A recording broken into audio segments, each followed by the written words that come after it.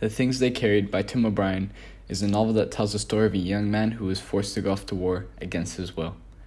This book is an emotional book, but not only that, it's a book that exposes the negatives of war.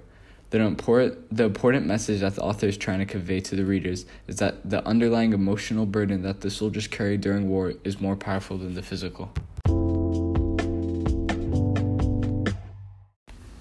In the beginning of this book, I thought that this book would highlight the emotional burden that Jimmy Cross, the commanding officer of their troop, experienced. The beginning of this book talked a lot about how he was in love with this girl named Martha back home, so much to the point that he loved her more than his men, and how she didn't love him back. He would ponder on this thought whenever and wherever, letting his mind wander. Eventually, while stationary, one of his soldiers, Ted Lavender, got shot and killed. Jimmy felt immensely responsible for this, as he was thinking of Martha when this happened, instead of paying attention to where his men were. This is significant because he was ashamed of the guilt he felt for loving Martha, and because of this shame, he was motivated not to let any of his other men die, which also connects to another theme that the author was featuring: the fear of shame uses motivation.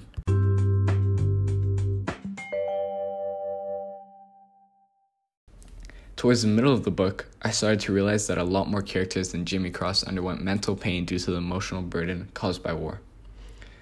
Almost all characters had chapters where they just couldn't take it. A prime example is Rat Kiley. Rat is one of the youngest, most fun-loving soldiers on the squad. He brought smiles to everyone's faces, but even he succumbed to the emotional burden of war. Rat eventually shot himself in the foot to get a medical evacuation and get himself out of war.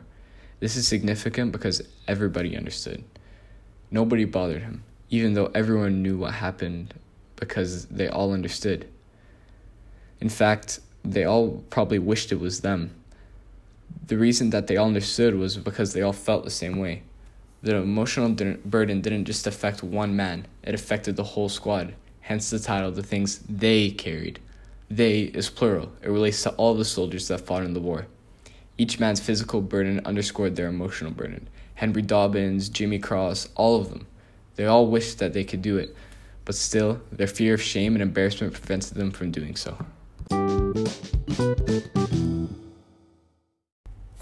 After rereading the book for more information, one of the first passages changed the way that I thought of the whole book.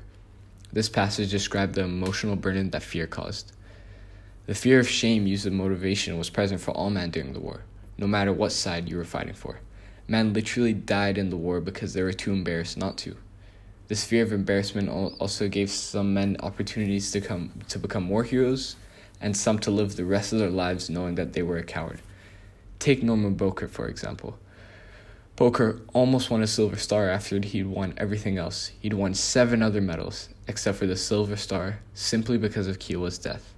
This is significant because the emotional burden that Kiowa's death put on him caused him to always think about how he'd almost won the Silver Star. He'd won 7 other medals, except for the Silver Star, because of Kiowa's death.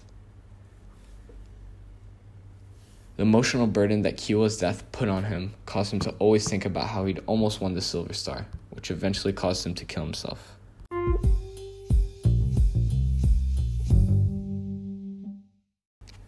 Through all of these chapters, I can now realize what Tim O'Brien's underlying implicit theme was: expression of emotions.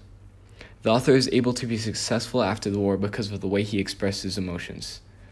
The other war veterans were not able to do the same, and they suffered. Tim O'Brien has written many novels, and by doing this, he's helped himself escape his emotional burden caused by the war. Through the character Norman Boker, we can see that the emotional burden has taken over. 20 years after the war, all he can think about is the war, and he eventually killed himself because he couldn't take it. This is important because O'Brien is exposing the after effects of war. O'Brien is trying to persuade war veterans to express their emotions through storytelling, just as he did. Thank you for listening.